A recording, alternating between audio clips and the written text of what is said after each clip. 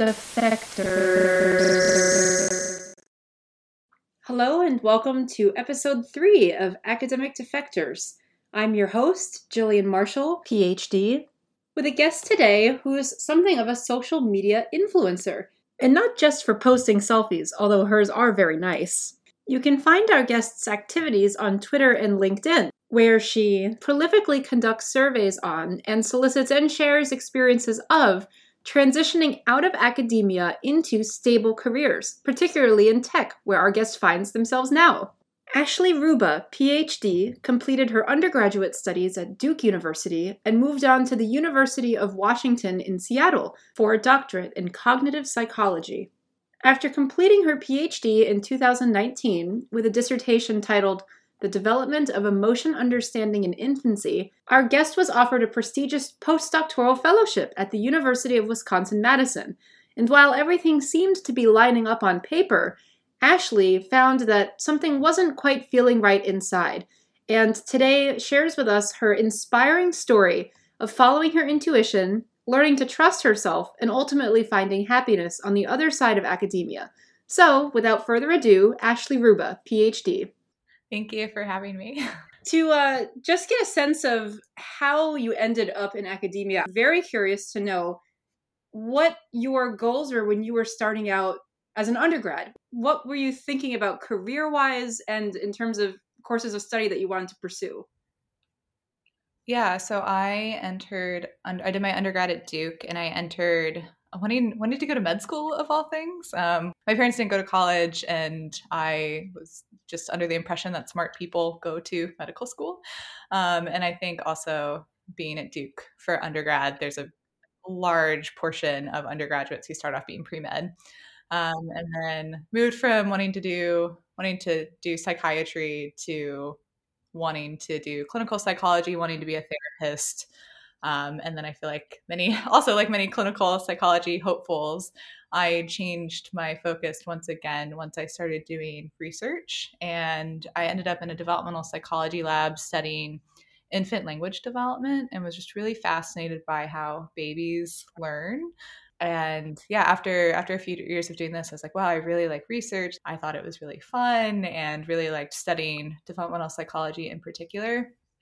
And was like, I'm gonna get a PhD and like go into research. And at that point, I was, told that if you really like research, you should be a faculty member at a R1 tenure track. And I was like, okay, that seems like the only career option. And so I'm just going to pursue that. And so I ended up getting my PhD in developmental psychology, studying infant emotion learning, and then after that, yeah, I really thought I was going to be a faculty member, and that's what my career goal was for probably over 10 years. It's really interesting what you're saying because it seems like many of us that go on to do a PhD, you had all these different interests that you were kind of testing out as an undergrad. It wasn't like, I'm going to go and I'm going to be a lawyer. Yeah. I'm going to major in, political science or history or whatever, and I'm going to go to law school and that's it. I feel like those of us who do PhDs, and certainly your experience is kind of a testament to this, we're very intellectually promiscuous, as I would put it. Intellectually have a lot of interests, and not only just in a variety of topics, but in how they all connect with one another in this broader schism of how these fields intersect. Would you say that's accurate for your undergrad experience? Yeah, for sure. And I think if I had ended up in maybe a different psychology lab, like I could have been interested in slightly different things, but just really liked these particular research questions that were brought up in my lab at the time. And I ended up doing my honors thesis. It was a collaborative project between one of my undergraduate advisors, who was a developmental psychologist studying infant language learning, and then another faculty member who was a social affective neuroscientist who knew a lot about emotion, but not a developmental psychologist. And so I kind of became the bridge between this infant developmental psychology learning person and this social scientist who knew a lot about emotion, but not development. And so I ended up being really interested in how young children learn about other people's emotions. And those were like the questions that propelled me for the rest of my career. But it was really like being the bridge and like trying to pull all of these like disparate threads from social psychology and cognitive psychology and developmental psychology all together was really what I found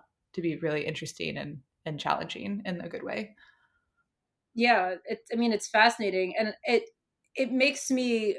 And maybe this is getting too Freudian, even though Freud was just like clearly a patriarchal hack. But, This is true. right, I'm more of like a Carl Jung kind of. But anyway, not to get too Freudian here, to use like a Yeah.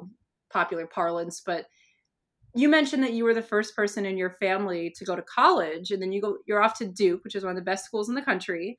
Are you from North Carolina originally? Yes, I am. Where? The Raleigh area. Okay, so my mom lives in Raleigh. That's kind of funny. Okay. Yeah, cool. She's been living there since 2005, since I went to undergrad. I actually know the area really well. And Yeah, I grew up in Apex specifically, if you know where that is. okay, Apex is cute. Yeah, it's cute. Yeah. Yeah, I feel like I grew up and, Duke was like one of the best schools in North Carolina. And I don't know, I just I always thought I would go to Duke for undergrad because I was really into school, like straight A student, and people were just like, oh yeah, of course, you'll go here. That's where smart people go. So yeah, not having a lot of guidance from my parents or even other people, I feel like in a lot of ways, throughout my career, I was just kind of very open to being very suggestible of thing, or maybe you should do this thing. And that's how I ended up in academia for so long, because everyone was like, oh yeah, you should be a professor. This would be a great career path for you. And I didn't really question it until about a year ago. Well, especially too as an undergrad when you're trying out all these different majors. What happened with me, and maybe this resonates with you, I went to the University of Chicago for my undergrad, and I was a really serious classical musician in high school. Oh wow. When I went to U Chicago, of course, this is a place that's nicknamed where fun goes to die. It doesn't exactly have the most creative kind of atmosphere to it. It's not the kind of place, it's not a conservatory. It's not necessarily, artistically creative, although I will say intellectually it was very, I think, a truly radical institution in a lot of ways, because it's the same place that produced Bernie Sanders and Milton Friedman, godfather of trickle down, free market economics. Yeah. So I appreciate that U Chicago, you could really go there mentally. I feel like Duke kind of maybe in a similar way, because it's one of the best schools, but it's also Southern, and it's proud to be Southern. So it kind of links these two ideologies that makes it, I think, kind of special. I see your wheels turning. Yeah, I think, yeah, I was trying to think of how Southern Duke is, because when I was there, it was maybe 10 or 15% of the undergraduates were from North Carolina, and most people were from New York or California. Right. And so, yeah, it's also not, I knew some people who were in the arts, and I actually I did a lot of creative writing courses when I was at Duke as well. But yeah, it's definitely really science heavy. Obviously, the medical campus is enormous and very prestigious, and a lot of focus on STEM and science and engineering, and not so much in the arts, for sure. Right. So I guess going back to, where you come from, your roots, Apex, North Carolina, and you're the first person in your family to go to college, and off you go to not only college, but the college. This is, that and of course, Chapel Hill, but what do they say? Duck Fook? No, that's what they say at Chapel Hill. Yeah, it's a go to hell Carolina is the Duke saying for Carolina. Oh, okay. No, I've learned something. Well, anyway, did you feel when you were an undergrad and you're kind of being prepped for grad school by your professors, right? You should think about grad school. You should think about doing a PhD. Were you thinking in the back of your head at all about I'm going to have job security? I'm going to have this could be great. I'm going to have a prestigious job, because I come from blue collar roots too. And part of what seduced me to academia was oh, tenure, that sounds great. I grew up kind of in a financially not the most, my parents are amazing and they are so great, and I wouldn't change a thing about my childhood, but we didn't have any money. I was really aware growing up, I don't want this to be me. I want to have a good job. Did you have any of that too? Yeah, it's interesting, because I think my parents, not having gone to college, they were always very insistent with, at least my sister and I, well, you two are going to go to college. It was never a question that I was at least going to go to undergrad. I actually I had wanted to go to grad school since I was really young, which sounds kind of weird, but I liked school so much, and I was just what is the best, the highest degree that I can get? That's what I want.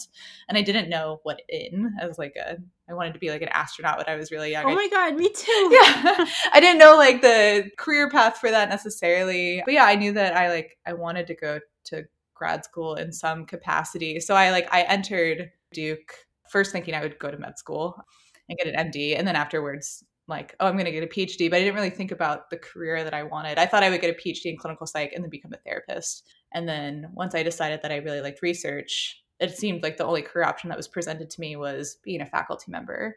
But I wasn't really thinking about job security necessarily. And this is what I tell people all the time who ask me, like, oh, do you think I should do a PhD? And I always ask them, like, well, what career do you want? And this was not something that anyone ever asked me. It was very much like, I'm going to get a PhD because I really want to be in school forever. And I really just want to keep being a student, want to keep learning. And I didn't really think about what careers I could have or like how to make more money or anything like that. But yeah, I think there was some assumption from my parents that like at least getting an undergrad degree or like any kind of college degree would like set me up for the rest of my life. Like that was definitely the mentality. Right. I'm sure some of that carried on to a PhD because like why wouldn't it? You're just like getting the highest degree that anyone has. Exactly. It's like, oh, this is like varsity level college. That like guarantee some sort of job. And then now that's like not necessarily true. This should like triple my chances for a job. Yeah. Yeah, and of course, you're really right because you're bringing up this point that for those of us who do PhDs, we're taught going in, and I, especially for me, I was in the humanities. Getting a job equals being a professor. Yeah. And I did my PhD at Cornell. Okay. There was no talk about what happened if you left. It was, you will get a job. And if you don't get a tenure track, and that means being a tenure track professor at an R1 research institution, Mm-hmm. Yep. or a liberal arts college if you're a little funky, mixing it up. And if you don't do that, then you need to make sure, and I will never forget in one of the professional development colloquia that we had, I probably was a second year. And this professor, she was like, if you don't get a tenure track job right out, you should make sure that you get a job that's at least peripherally connected to the academy. And she cited her own personal experience working at she was from the University of Chicago too, but she did her PhD at UC Berkeley, and then she moved back to Chicago and worked at the University of Chicago Press doing I think clerical work. Oh, okay. So she was like, even though I wasn't teaching, I was still on a college campus. I was still there. And you have to, and these were her words that were seared into my brain, you have to show your dedication. And I'm like, wait a minute, what about just the quality of my work and my ability to teach? What about this showing of my dedication? And what I think a lot of people don't understand is that once you're in grad school, for better or for worse, I think there's definitely this mystique about the academic world. It makes you feel like, I've written about this, but makes you feel like you're a wizard or oh yeah. Right? I literally called my office the wizard office, when I was a TA. Yeah. When you're in the cult, it protects you. Yeah. But then when wait a minute, it's like they cast you out and you're irrelevant. Oh, for sure. I think there's also, so my PhD's in psychology, so I think it was maybe I think there are maybe clearer paths now, but I feel like at least when I was going through getting my PhD in developmental psychology, there were no other career options laid out for me. And then plenty of PhDs go on to have there are a bunch of developmental psych think tanks and research institutions and things like that hire PhDs. Where did you go to school? The University of Washington. Oh, yeah, in Seattle. Yeah. So, which is where I moved back to after I quit my postdoc, because I love Seattle. But yeah, I think there's just a lot of myths that I was told, a lot of things that are not true about jobs outside of academia. And they really put academic jobs on this pedestal of oh, you have all this freedom and autonomy. Every professor was this is the best job in the world. And they just make it sound so enticing. And they also make any other job sound like you're just at a 9-to-5 desk job and you have someone who's telling you what to do and you have no autonomy and no freedom. And it's awful. It's just funny because none of these professors have actually worked in a non-academic job. People constantly well, do you have any freedom? Do you have any autonomy? And I'm who told you that you wouldn't have freedom and autonomy in any other job other than being a faculty member? So it's super, super pervasive things that I was told and I believed because why wouldn't I? You're hitting on something really key, which is this idea that getting an academic job is the best thing you could possibly do in your life. And it's coming from people who have probably never been in the world to begin with. And I remember when I was in grad school, I'd come back from a year in Japan doing field work. I did contemporary Japanese music, so like going to parties and stuff. And that was by design. It was like, I'm going to research something fun and like, which was great while it lasted. Well, in that phase anyway. But I moved into a 1-bedroom apartment. It was kind of expensive. And I was like, I also feel like I am living full time in my brain and I just kind of want to break from all this. And I'm teaching my own class. I'm teaching like, when it was time to grade essays, oh my God, you're working like 40 hours a week and you're getting paid. Well, Cornell paid us pretty well. I won't complain about that. But considering what the professors were making and the amount of work I was doing, Yeah. it was like, okay, I'm just going to go get a waitressing job. So I worked at this like upscale Chinese restaurant next to Cornell. I remember I told one of my dissertation advisors, like, oh yeah, I got a job waitressing. And he looked at me with like, oh, that's like bad. And I was like, no, I like it. Everyone's really nice. And it really helped mature my understanding of money in particular. Yes, it's waiting tables. Is that like the best career a person could possibly have? I mean, if that's, I guess, not the worst, I didn't want to wait tables forever, but it was just a great thing for me to do to get out of my head, learn to interact with people. And I'll never forget that look on my advisor's face where he was just like, apologize. There is no shame in me doing this. And it benefited me tremendously. When I moved to New York to start over, I waited tables at this like mafia connected Italian restaurant. That was like the best thing I could have possibly done to like introduce myself to this wild and crazy place. And yeah, no one's ever left the academic world. And maybe it's like they're afraid, maybe they've just been there so long, but they just Yeah, I definitely have like felt that from faculty, and yeah, it's interesting because I work with a bunch of people who, they don't have PhDs who I work with at my current job, and they're all like brilliant people. And I mean, I even think about like my dad, for example, who, he dropped out of high school, went back and got his GED, and he can like had training in being like an auto mechanic and can basically like fix anything. I can't do that. I don't have these kind of like practical skills to where I can figure out like what's like wrong with a car and just be able to like fix that on my own. And it's like a very different skill set. And I think to be like, well, the smartest people work in academia and like anywhere else, you're just like, that's not what like smart people do. It's just like really elitist. And then on the other hand, I also get messages from faculty members, sometimes with tenure, every single week being like, I'm leaving academia. Like, don't tell anyone, but I like want to leave and I need your help. So you have people who have made it to like the very top and they're still like, this is it. This isn't what there has to be more than this, right? And I mean, it's just not what they thought it would be. And I think those stories are like really interesting and powerful to hear because you have someone who like quote unquote made it and they're like, no, this isn't what I thought it would be. 100%. And even personally, it can be really challenging. Two of my really good friends from grad school, we're all musicologists.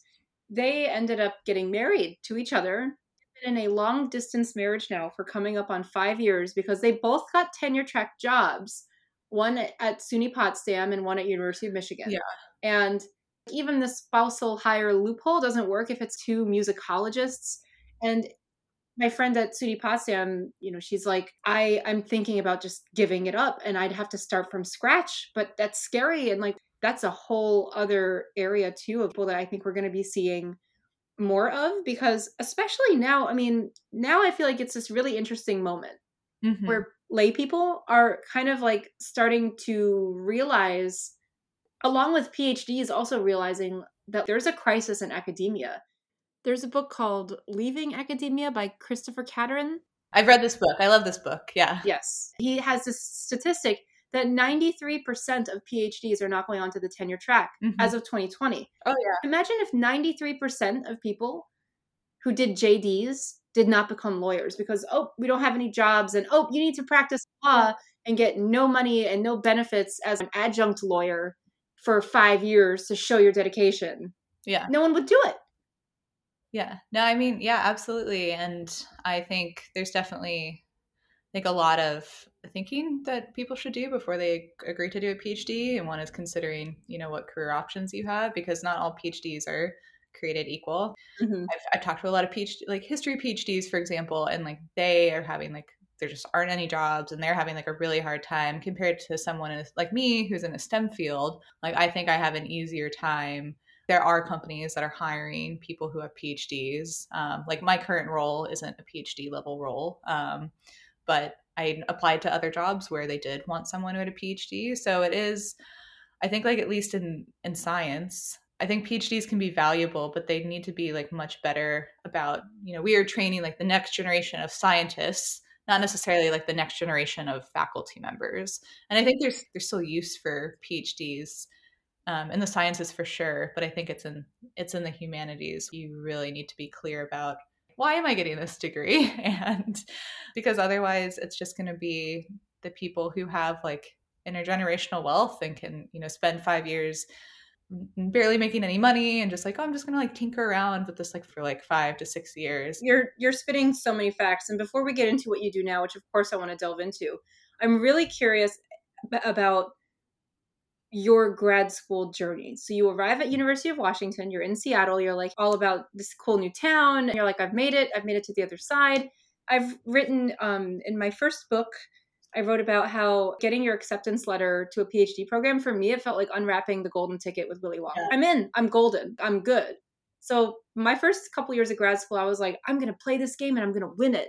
What about you? What were you feeling when you first arrived on campus? Yeah, I think so. I like had grown up, as we talked about, in North Carolina, so I had never lived anywhere else, and so I was moving across the country to a place where I didn't know anyone, and so that was like, I think that was like hard for me. And fortunately, like I met some of people who are still my best friends, like within a few months of moving there. And I think like the first year was just like really hard in terms of like getting my bearings. A few months after I moved there, my boyfriend at the time broke up with me because I had moved.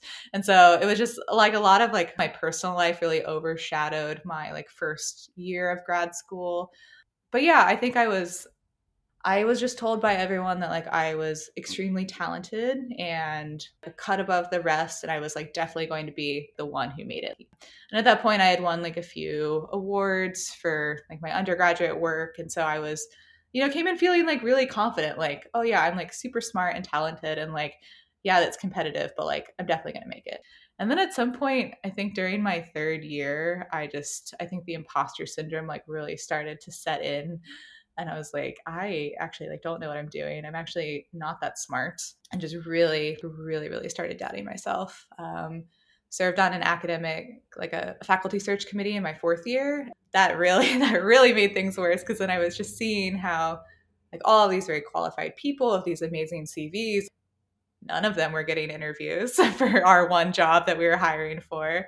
And at that point, I'm just like, there's like no hope for me. Like, my CV's not this good. And I feel like it took a very, very, and I think grad school has a tendency to do this. Like, I came in like very confident and motivated and like, I'm going to do really well. And then by the end, I was just like, I'm, at that point, like so much more accomplished, like know so much more about my field, am an expert. And then I feel so bad about myself and feel like such an imposter and have so much anxiety. And I also, came into grad school having an anxiety disorder that was like kind of managed. And then by my second year, it was very unmanaged. Unfortunately, I was in therapy for like 4 of my 5 years of grad school, and that really helped. But it was really, really hard.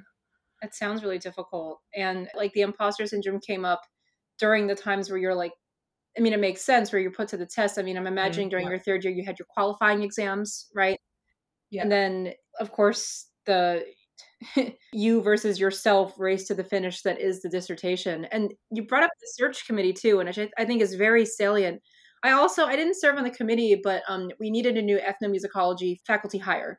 So I was one of the grad students that they were consulting. And at that point, I think I was the only ethnomusicologist on campus.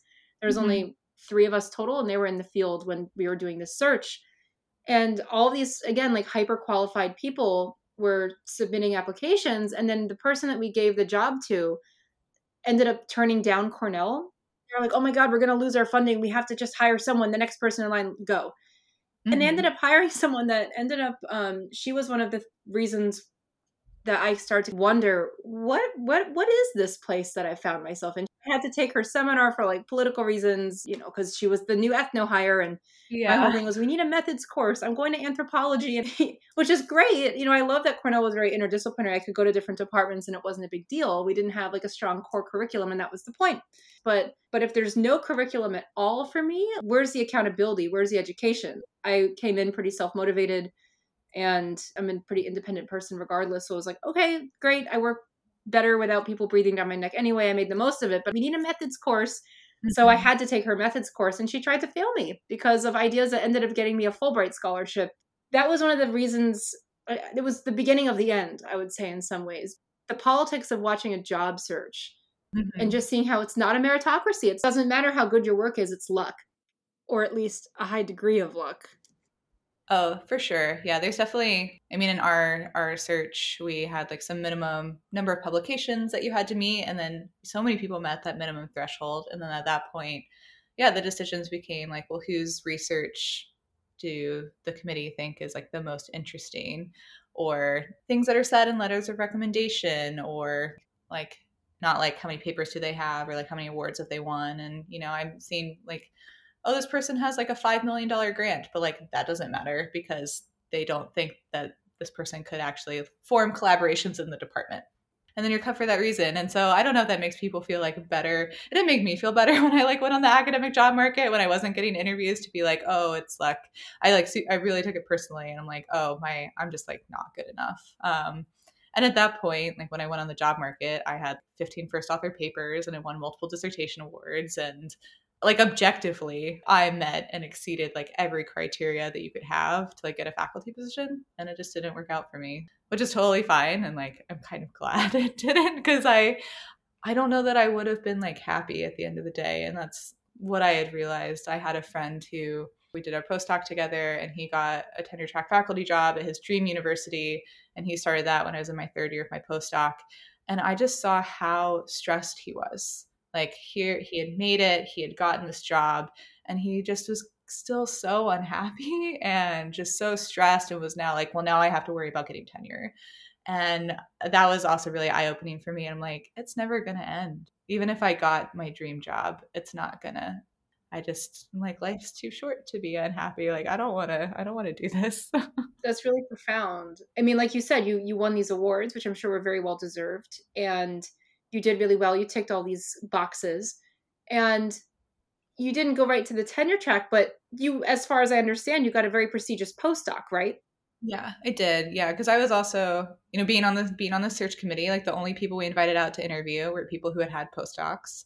And I was kind of told, like the job market is so competitive, you just shouldn't even apply when you're a grad student. Like you need to have a postdoc. So I never had intended to apply for faculty positions when I was a grad student. At that point, I was a bit jaded from academia, and I was actually considering other options. I only ended up applying to the one postdoc, and I'm like, if I get it, which I won't get, then I'll do it, and I'll keep like riding the academia train. And if I don't get it, then I really loved Seattle. Like all of my friends were here. I didn't want to leave. And, I know multiple people who have gone into UX research. I actually had Google and Microsoft trying to recruit me, but then I got this fellowship and again was told, you're one of the best applicants that we've ever had.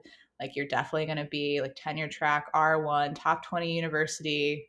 It was impossible for me to say no at that point. And that was 2019. So we all know what happened the year after, which was the first year of my postdoc. And had COVID not happened, I'd probably be a professor right now. But, for me and the great resignation is a thing for a reason. I think a lot of people just kind of woke up and they were like, maybe I don't want this career that I'm in. Maybe it's not making me happy, and maybe I should think about something else. So I definitely like think about what would have happened if COVID didn't happen. So I can't wait to hear about your transition into industry, but I'm dying to know more about this mysterious postdoc that you got. You're getting these offers, but you've been in academia for so long that you're like, I'll ride this train, go where the doors open. Yeah. So you get this postdoc, and where was it? The University of Wisconsin-Madison. Oh, very nice. Okay.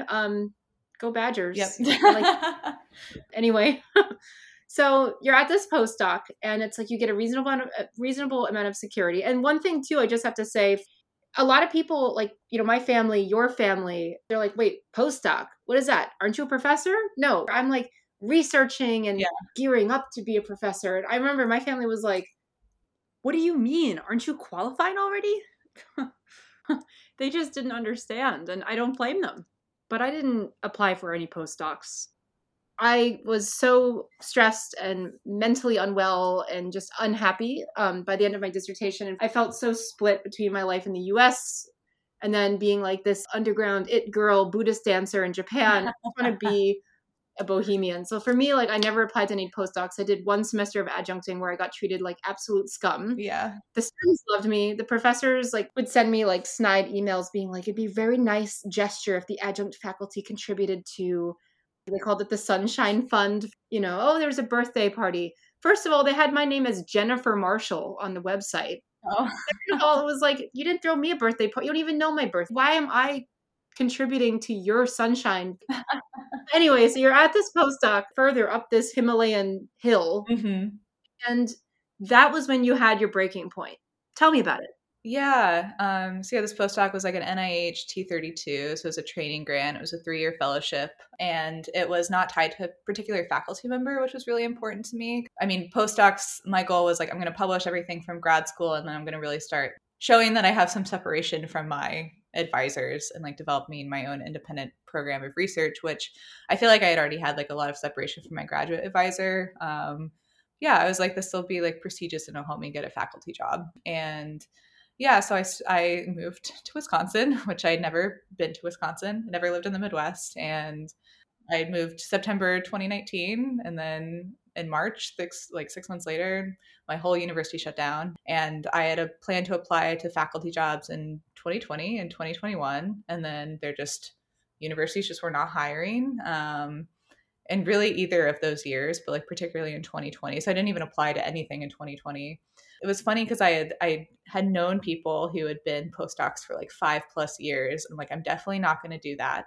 I'm going to give myself the 3 years. If I get a faculty job, amazing, I'll do that. And if I don't, then I'm going to do something else, but I'm not going to be a postdoc forever. And, it's funny because I actually, in my second year, I was like, well, but I didn't anticipate a global pandemic. And so I applied for an NIH K-99, which is like a 5-year grant, which would have given me 2 more years of postdoc funding and then 3 years of faculty funding. So another like really prestigious grant. And I like submitted that and then was working. I'd actually like submitted the resubmission like right at the start of my 3rd year. So I was ignoring what I had planned to do. And I was like, if I get this, I'll take a 4th and a 5th year. And then surely like this grant will guarantee that I get a faculty job. I applied to a few faculty jobs towards December 2021. I, found out that I didn't get any interviews. And at that point, I was also had some like very unfortunate experience with tenured faculty member like bullying me in my department. And it just kind of became clear to me that, I'm going to have to stay in my postdoc for another 1.5 years if I want to try to like get a faculty job.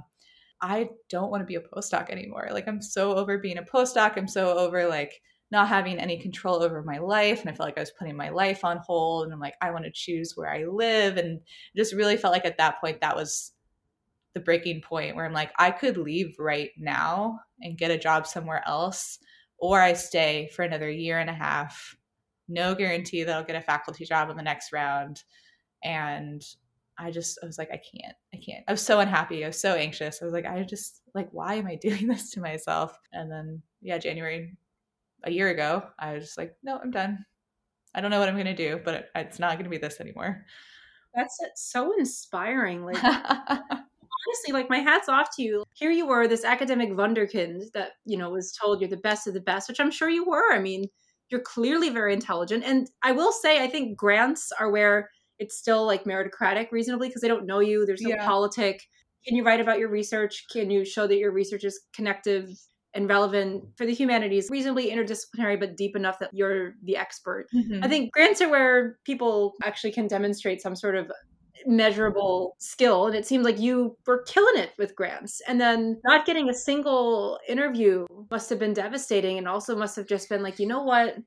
am I going to have to jump up and down until, I mean, I'm not sure how old you are. I graduated in 2018, but Yeah, I graduated in 2019. I'm about to turn 32. So. oh, okay. Okay, very nice. So the only reason I bring it up is because when I finished my PhD, I was 30 and I was just about to turn 31. This was 2018.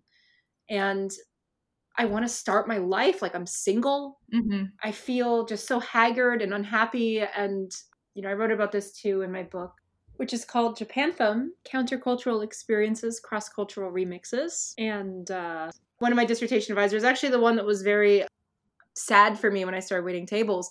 I knew him when he was a postdoc at U Chicago. In those days, he was like in his mid 30s and he was already married and his wife was like an art historian, tenure track at Chicago. And then he had a rough time there as a postdoc, but he was still bright eyed, bushy tailed. Mm-hmm. And he was just like this British guy that would come in and he'd be like, oh, I forgot my recordings for our list today. So I'll just play on piano. And he was like really accomplished pianist. And I was like, he is living the life I want in my particular case as a musician and a thinker. Musicology, like you're intellectual and you're musical at the same time, which is what I craved. And I was like, wow, this guy's got it figured out. He ended up getting a tenure track job at Cornell when I was applying to grad school a year later when I was living in Japan teaching English. And he was like, I'm at Cornell. I see you're not applying here, but you should. Mm-hmm. But anyway, I saw him go up for tenure at Cornell. And that bright-eyed, bushy-tailed, it just completely went away. And I saw how stressed out he was, like your friend. And I was like, oh my God, I don't think I want this life. I don't want to be 40 and jumping through hoops. Also, too, you bring up this point that not a lot of people outside of the academic world realize is that you don't get to choose where you live. It's like, oh, University of Nebraska Omaha Outpost is looking for someone for one semester. And I like a traveling snake oil salesperson. Like, I don't want to do that. I want to live my life. I want to set down roots. I want to get to know people outside of this very niche world who are multidimensional. And like you were saying about your father, which I thought was so poignant. Yeah. He can fix stuff. Talk about intelligence. Mm-hmm. Yeah. Yeah, I think like choosing where I live was like really important to me. And I ended up moving back to North Carolina very briefly and after I like quit my postdoc. But then yeah, I really like I wanted to be back in Seattle and being able to be like, I want to be in Seattle, like I'm going to move. I found a job, like I work at Meta now. And like I was able to just be like, okay, I'm gonna move. I'm gonna like move back to Seattle. And I think as a queer person who can become pregnant, I didn't feel safe like living in North Carolina anymore. I realized that like when I was there, and there's just I think also like in June like Roe got overturned, and it's like I want to be somewhere where I feel safe and where like all of my friends are here, and that's just not a move I would have been able to make had I still been in academia. I couldn't just like pick a city and be like, I'm gonna move here. So that was like really important to me, and yeah, I really, as someone who like really struggles with anxiety, I just wanted to have like more control over my life. And it just felt like I was like playing the lottery. Like that's what the academic job market is. It's a lottery. And like maybe you win. And there's been like plenty of like very prestigious qualified professors who like don't get tenure, mostly like Ivies. But I had seen this happen enough to where I'm like, even I could be like completely amazing and still not get tenure. And then you have to move again. It just never ends. So you didn't finish your postdoc, you left. Oh yeah, no, I I quit. That's great. I mean, I love that. You had like a semester left? I decided in January that I was going to leave, and I had funding through. I mean, my advisor would have paid me like beyond the fellowship, and I had applied for another grant that would have given me money, but like I had money to go through August. But I like formally left in May after I started applying to non-academic jobs in January, and then by March I had a few offers, and then in May I was like officially done. Wow. And one of those jobs was Meta. No, so this is my second job. So one of the first job that I had was at a smaller consulting company called Bold Insight that was based in Chicago, actually, and doing UX research as well. And it was a true entry level position. I learned a lot, got to work with a bunch of different industries, doing contracts. But after a few months in that role, I just got a bit bored. I really wanted to lead projects and design studies and at that point, again, I was like living in North Carolina and like I really want to move back to Seattle. So I saw this contract job at Meta. I had done a contract at my old job for a tech company. I was like, I really like working in tech. I really want to work in hardware. This job is at Meta Reality Labs, which like used to be Oculus, building like AR and VR, which is hardware. And I was like, this seems to check all the boxes. Like I'm not going to get this job, but I'll apply. And then I got the job. So there's clearly like a theme here with me thinking I'm like not good enough to get stuff. And then it like works out. So imposter syndrome never ends, for anyone wondering. It's still there, but yeah, I mean, my job, I really like my job. It's everything I liked about academia with none of the things that I didn't like. So I'm so happy for you. I mean, you're doing things on your own terms and you're learning how to trust yourself along the way, which I think is beautiful. yeah, it is the hardest thing and the thing I still struggle with, trusting myself. So that is my current goal. Well, I think you're doing it, especially because it seems like your transition into industry, it seemed like it was actually quite smooth. You didn't have to go through a period of being desperately unemployed and trying to find a job. Any job will do. Yeah, I think I mean like right now is kind of like a weird time for like transitioning into UX research. I think I got like very lucky in that I found a true entry level position. They are not very common. I mean, I did have to teach myself enough to like get through the interview process. I had like a couple other job offers at like other places. But yeah, I don't know. I think I had just at that point I had really like read a lot about how to market myself for non-academic jobs. I kind of knew what to do at that point. But I do think I also got like very lucky. And I do know people whose job search took a lot longer than mine for sure. But yeah, so I will say like it was luck, but then I also like I had already like learned a lot about what I needed to do to leave academia. Right. And it also, I'm curious too to hear about how your training in academia prepared you for the actual duties of Yeah. UX research. And if you wouldn't mind just explaining what UX research is. Yeah. So UX stands for user experience. So user experience research. And this field's been around for like UX has been around for as long as I've been alive, more or less.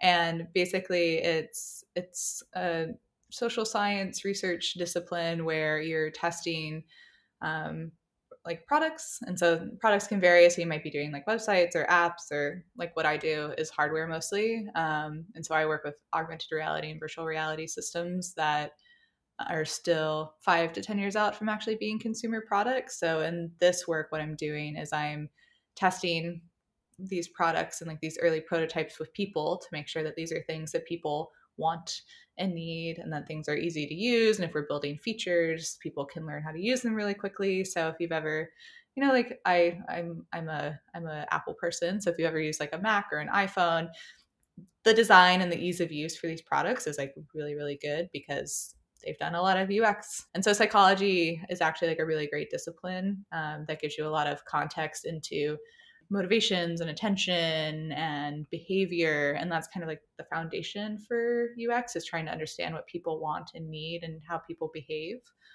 So in terms of, marketable skills that I got during my PhD, definitely like research, like the whole research process, like how to design a study, how to collect data of human subjects, data analysis, report writing, and things like that. UX tends to be more qualitative in nature. So having experience doing interviews or observations or ethnographies, like those are like really good skills. There are more quant leaning UX positions where having survey design and data analysis skills are also important. Experimental design, for example, my current position is mixed methods, so I kind of do a little bit of everything, which I kind of like. And then other than that, like really, really like crucial skills that I learned were, public speaking skills. So in particular, being able to explain my research to other people who maybe not researchers, so designers or prototypers, like people who are actually like building the prototypes that I'm using, being able to go back and tell them, you know, people hated this or people love this, and having those communication skills is crucial. And then also being able to just write very succinctly and briefly, because you just have people's attention for like an instant, and people are not going to dig through a 30-page research paper to figure out like what you did. They want to be brief. Tell me what you did, tell me how you did it, and tell us what you need to do next. So all of those have been like the most marketable skills and like the best skills that I've learned from my academic research training. But you know, there's other stuff that you have to learn too. Like I knew nothing about product development at all, or nothing about business, and these are things that I'm still learning about and having to teach myself. But it's like it's fun. It all seems very on brand for you, especially this mixed media having like, I don't like the expression of finger in every pie, but I can't think of a different one. You're testing out a bunch of different stuff at once, and you can kind of exercise that intellectual capriciousness that drew you into academia and eventually out of in the first place, which is really kind of a full circle Mm-hmm. thing.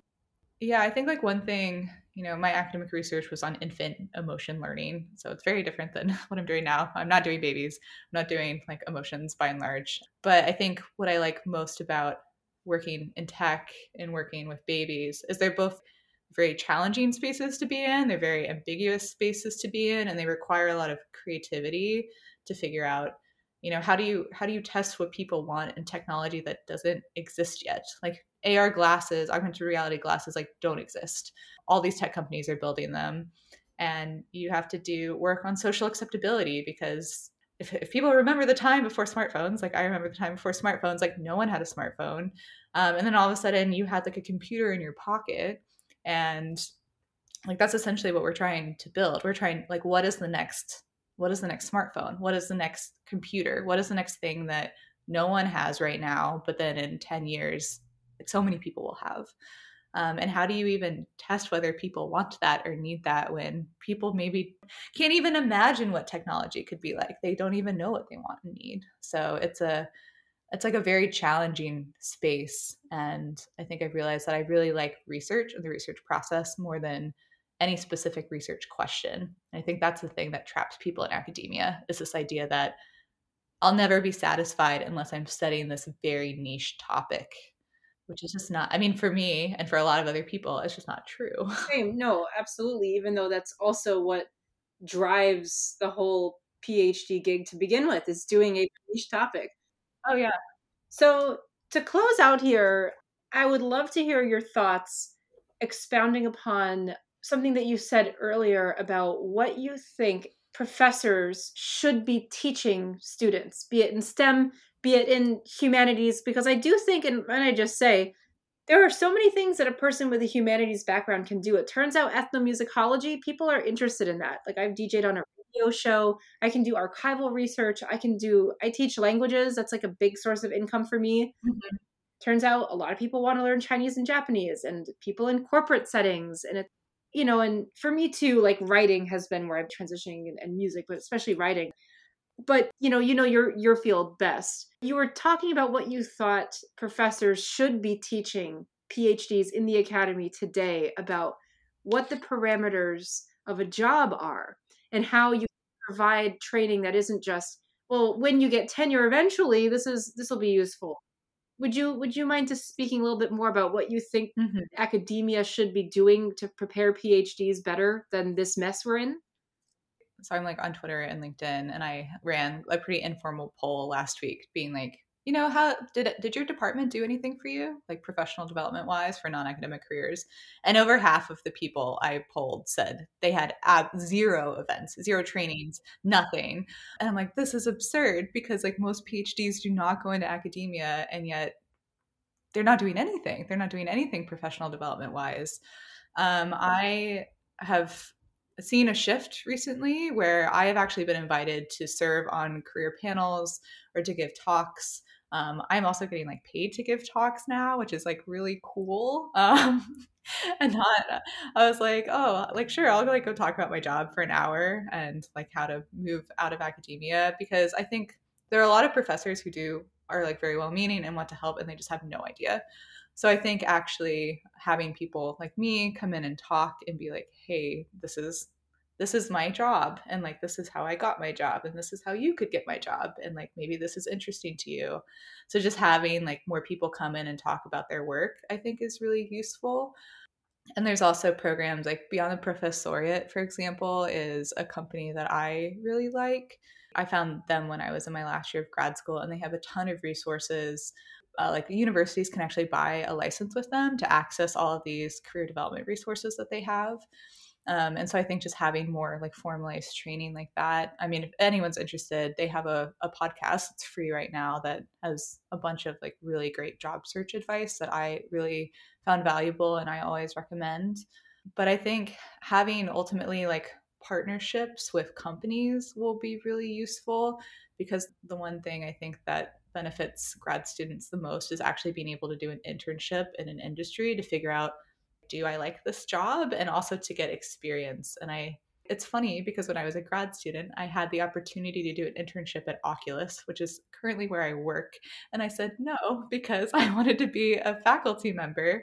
And that's, if I would have done this internship, maybe I would have been like, oh yeah, this is like really cool and interesting and I like this work. And now I work there. So I think having these pipelines between graduate training and just like knowing what the career options are and like having internship partners and things like that, like really really useful. But in the meantime, departments can absolutely like organize panels and like pay people to like come and give talks in the same way that they pay professors to come and give talks about their research. Like pay people in industry to come and just talk about their job and like how they got there.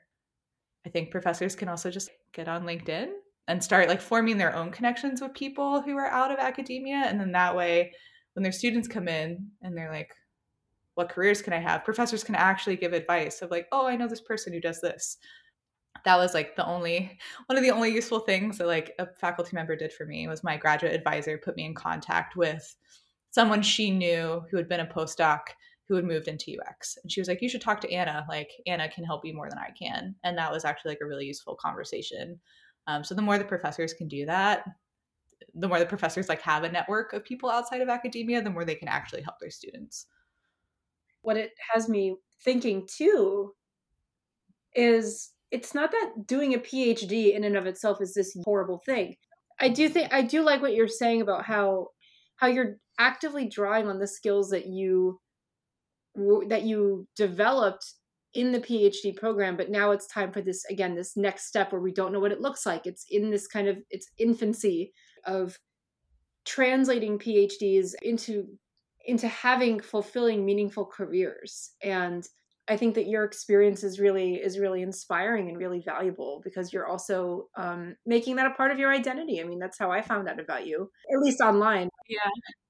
Yeah, I mean that part was like kind of funny, and it's about not like something that I intended to happen at all. Now I feel like I'm too deep and like can't leave, and I feel like every time I'm like, no, I'm gonna quit. I have so many people who are like, no, like you can't go, like you've been so helpful. I'm just like, oh, I don't want to be a social media influencer, but like graduate departments are failing you, so like I guess I have to. Yeah, I mean, seems like another like very on brand for you. I don't know if I should do this. No, you should. Well, there is a place for PhDs out in the world, and we have responsibility to kind of present ourselves in a way Oh, for sure. and hopefully convince academia at large to offer us the training necessary to at least even think about the transferability of the skills that are useful that we acquire. So thank you so much. This was so wonderful. Any closing remarks? If you're interested in leaving academia, I would definitely get on LinkedIn. You can connect with me on LinkedIn or follow me on LinkedIn, whatever you prefer. But I found that LinkedIn's the place to find people who have PhDs who have moved into all kinds of careers, and just like networking with people and chatting with people, you can learn a lot about, what careers are out there for I just like search like developmental psychology PhD, and I can see everyone who's a developmental psych PhD and what they're doing and like where they work. And yeah, I think it's just been, I feel like a lot of academics like kind of hate LinkedIn, and I definitely hated LinkedIn for a really, really long time. But now I see that it's like a really valuable place to actually do a lot of this learning and exploration. And you can see how many PhDs are out there in the world that are not in academia. Like most PhDs are not in academia. So it's a good resource for sure. That's very helpful. Well, thank you so much again. This has been a pleasure. Yeah, thank you for having me. Thanks again, Ashley Ruba, PhD, for joining us on Academic Defectors. I'm your host, Jillian Marshall. Thank you, listeners, for tuning in, and catch you next time.